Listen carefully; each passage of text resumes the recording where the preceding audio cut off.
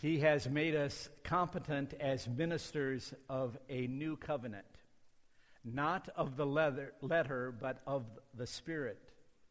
For the letter kills, but the Spirit gives life.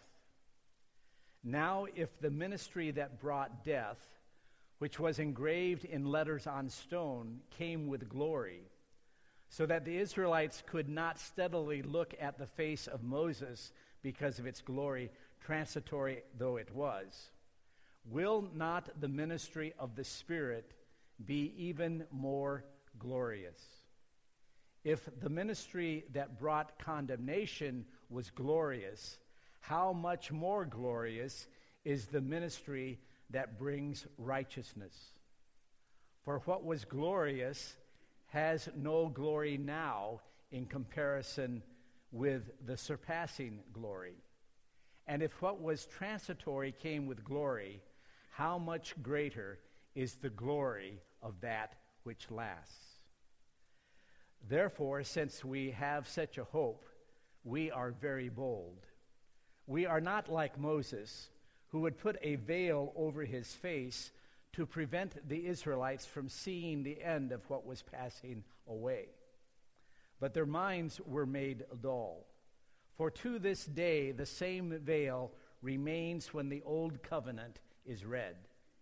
It has not been removed, because only in Christ is it taken away.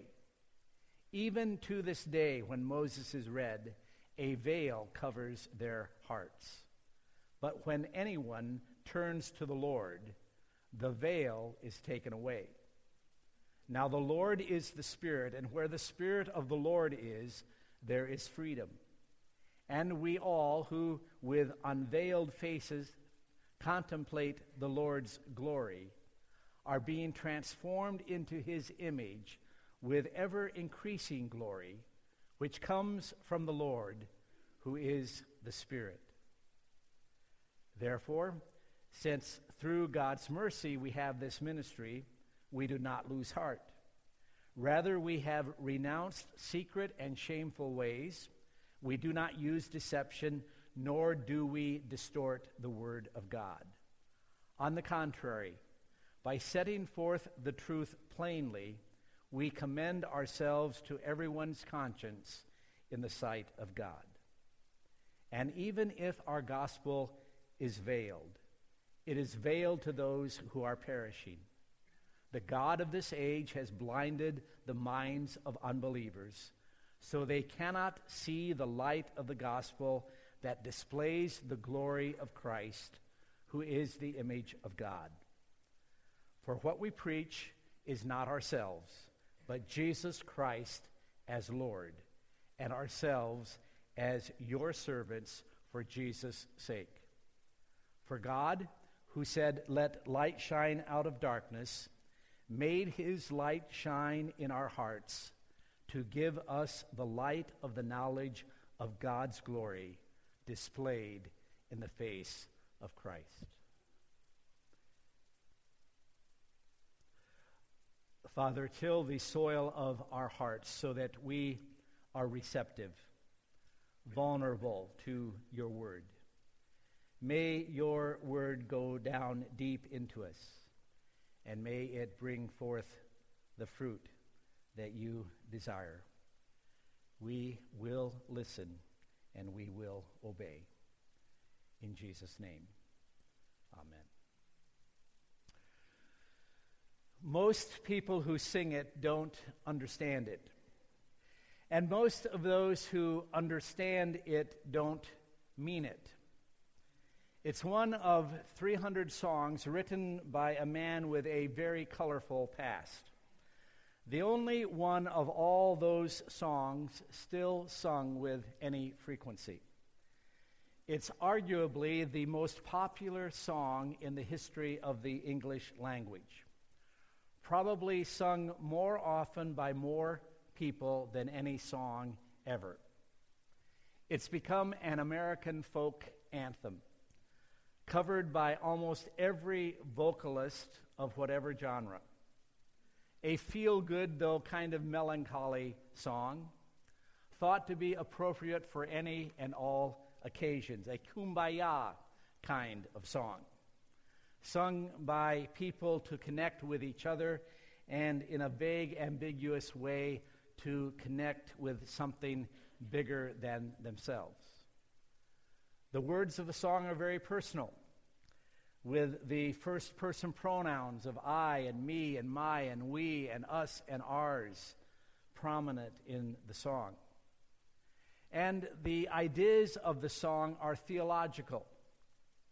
They describe and celebrate the action of God.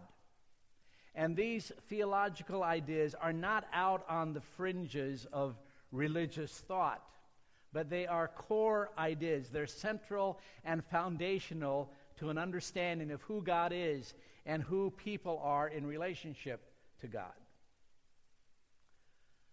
That song, if you haven't guessed it by now, is Amazing Grace, written by John Newton, a converted slave trader, written by Newton to express his amazement at where God's grace had met him and where that grace had taken him and where that grace was yet to take him. Amazing grace, how sweet the sound that saved a wretch like me. I once was lost, but now am found, was blind, but now I see. The vast majority of people singing that song don't understand it as Newton intended it. It's a personal expression, a testimony, really, of the singer's experience with God. And if they would understand it, they wouldn't mean it in any way close to what Newton meant. First of all, we human beings stumble over the word wretch. We don't like identifying ourselves as wretched. Secondly, we don't think of ourselves as ever being lost and blind, in need of salvation, and in need of being found, and in need of recovering our sight. This is really a Christian song, and it's sad that it's been co-opted by worldlings and made to mean whatever they feel it means.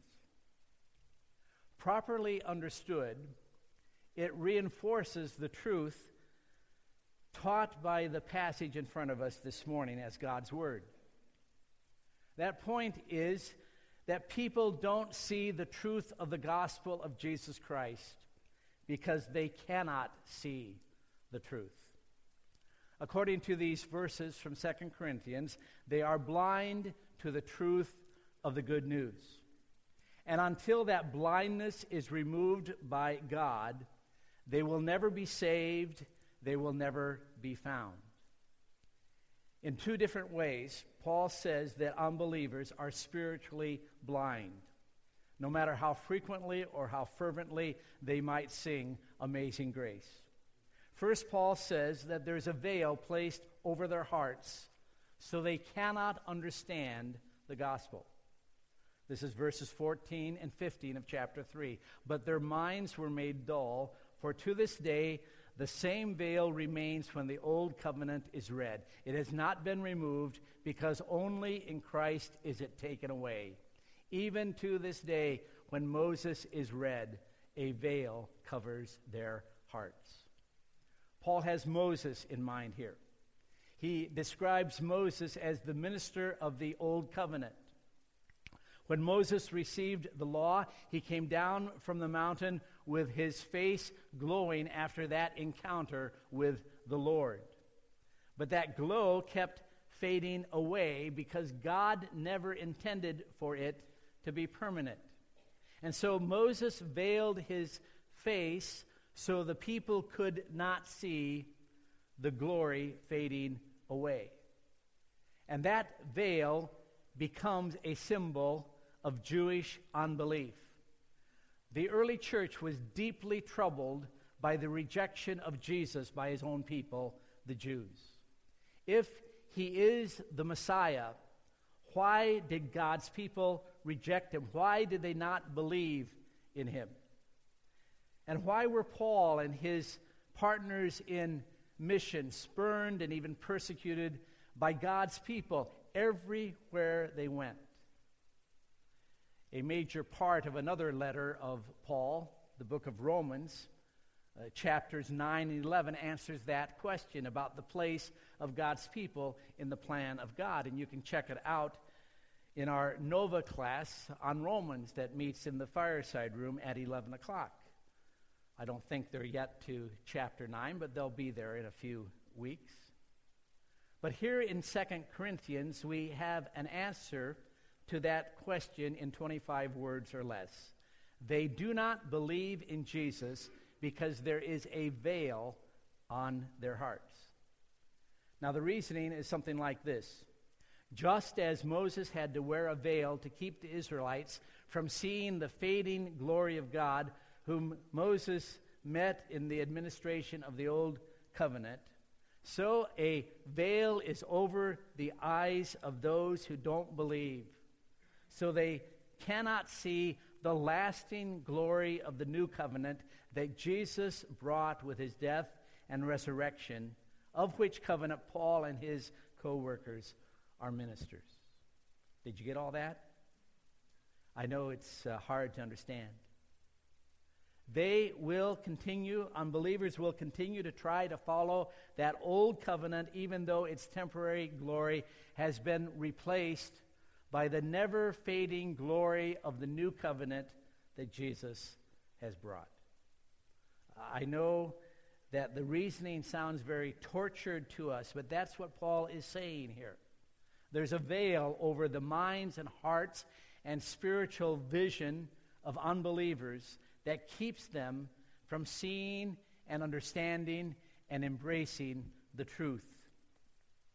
And that veil remains in place to this day. Because of that veil, they are blind and they cannot see. Secondly, Paul says that the God of this age has blinded the minds of unbelievers so they cannot see the light of the gospel of the glory of Christ, who is the image of God. That's verse 4 of chapter 4. The God of this age is Satan, the devil, the sworn enemy of God and his people, who, in the words of Martin Luther's famous hymn, A Mighty Fortress, doth seek to work us woe. His craft and power are great, and armed with cruel hate, on earth is not his equal. Notice that Paul says that Satan has blinded the minds of unbelievers. That means that even the light is darkness to them. When the light shines, their minds remain dark. They see nothing. The good news is nonsense to them. They cannot understand how one man's death 2,000 years ago could possibly have anything to do with them. And the resurrection is a bit of mythic nonsense to them, for after all, dead people stay dead. Their minds are blinded. The truth never dawns. The light never penetrates. Another preacher commented on this. When they hear about Christians praying together, it seems like psychological self-delusion. When they see Christians going as missionaries to reach Muslims and Hindus, it strikes them at best as a great waste of time, and at worst as a kind of cultural imperialism. How dare you tell anyone your religion is better? And when we protest that it's not about religion, it's about a relationship with Jesus Christ, who's alive today, those words sound like pious nonsense to them. They just don't see it. They don't get it. They cannot see the light of the gospel of the glory of Christ, who is the image of God. But here's the good news. God gives sight to the blind. He makes blind people see.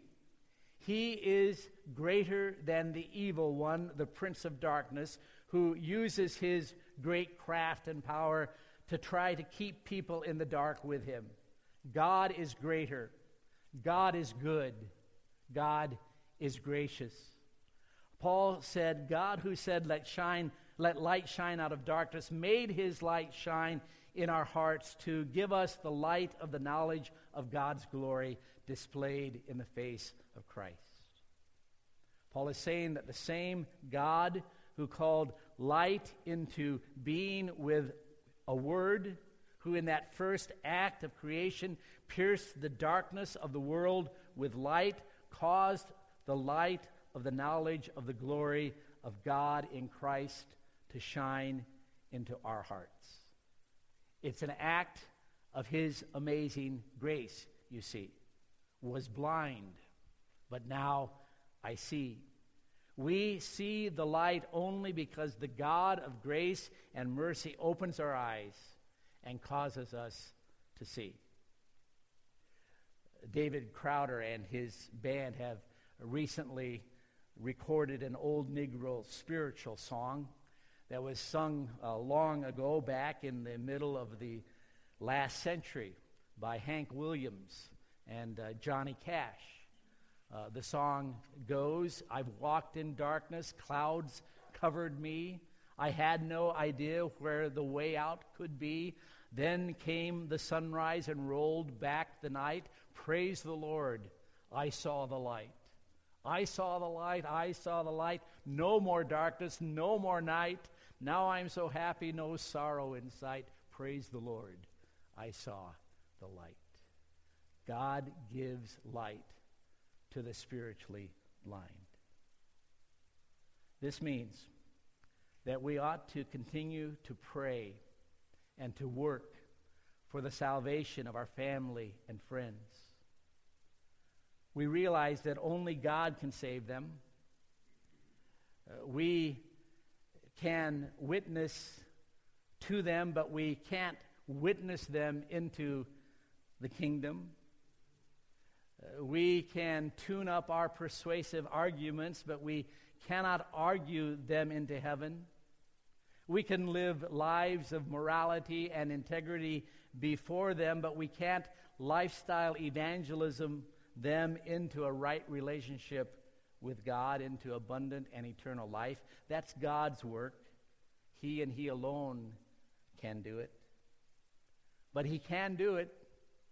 And so we keep praying for our children and our grandchildren and our nieces and nephews, for family members, for friends and neighbors and colleagues at work. In fact, we continue to pray for anybody we genuinely care about, that they would see the light, that God would find them. We pray, Lord, open the eyes of their hearts, make them see, help them understand and receive this life-changing, destiny-defining, glorious message, the light of the gospel of Jesus Christ. But notice that Paul does not abandon his work because salvation is God's work. He and Titus and Timothy are ministers of the new covenant, as are all of us who follow Christ. They have been sent to deliver the good news. They are apostles of Jesus Christ. He has sent them to carry that good news. And deliver it they do to cities all over the Roman Empire of their day, including this city of Corinth.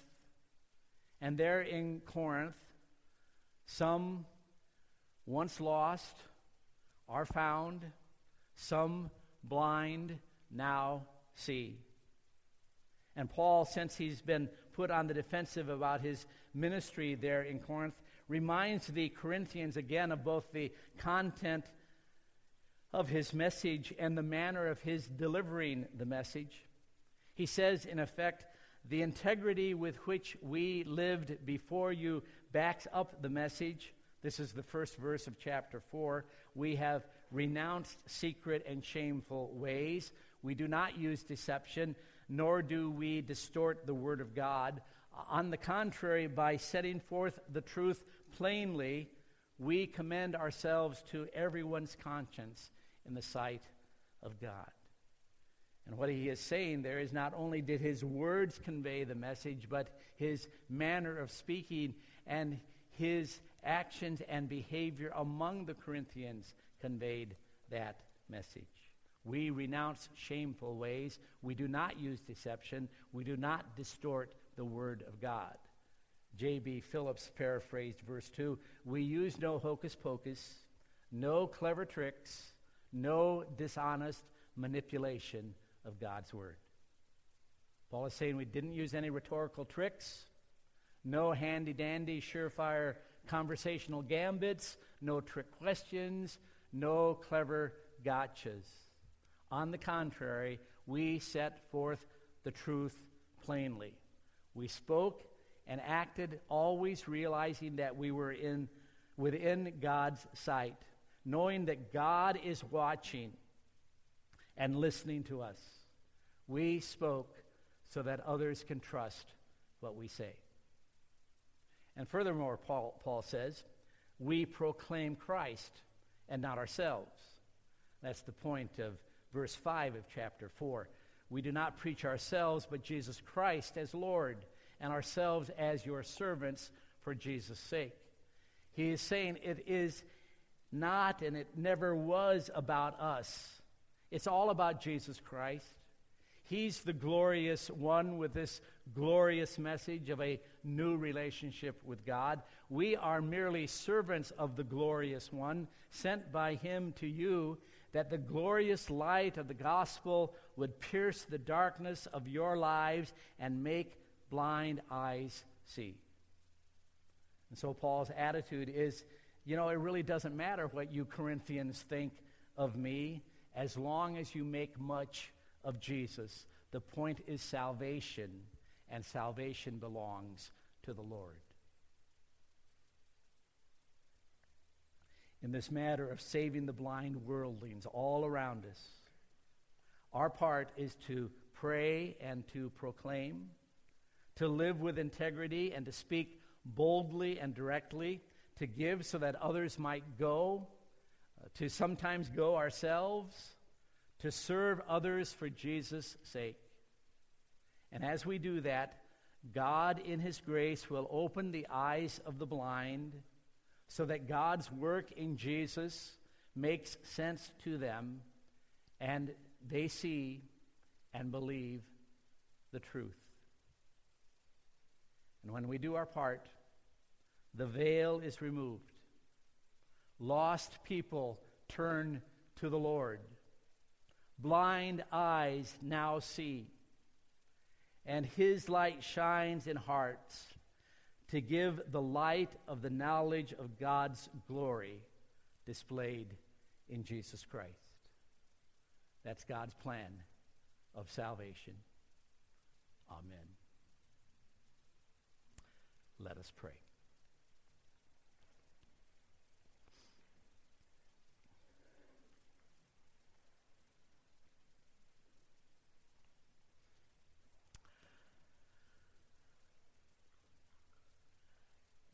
Father, we thank you again for your grace to us. You made blind eyes see. You shined the light. We are eternally grateful. Help us, Father, to understand our part, to pray, to proclaim, to live, to give, so that the light shines in the darkness, so that blind eyes see.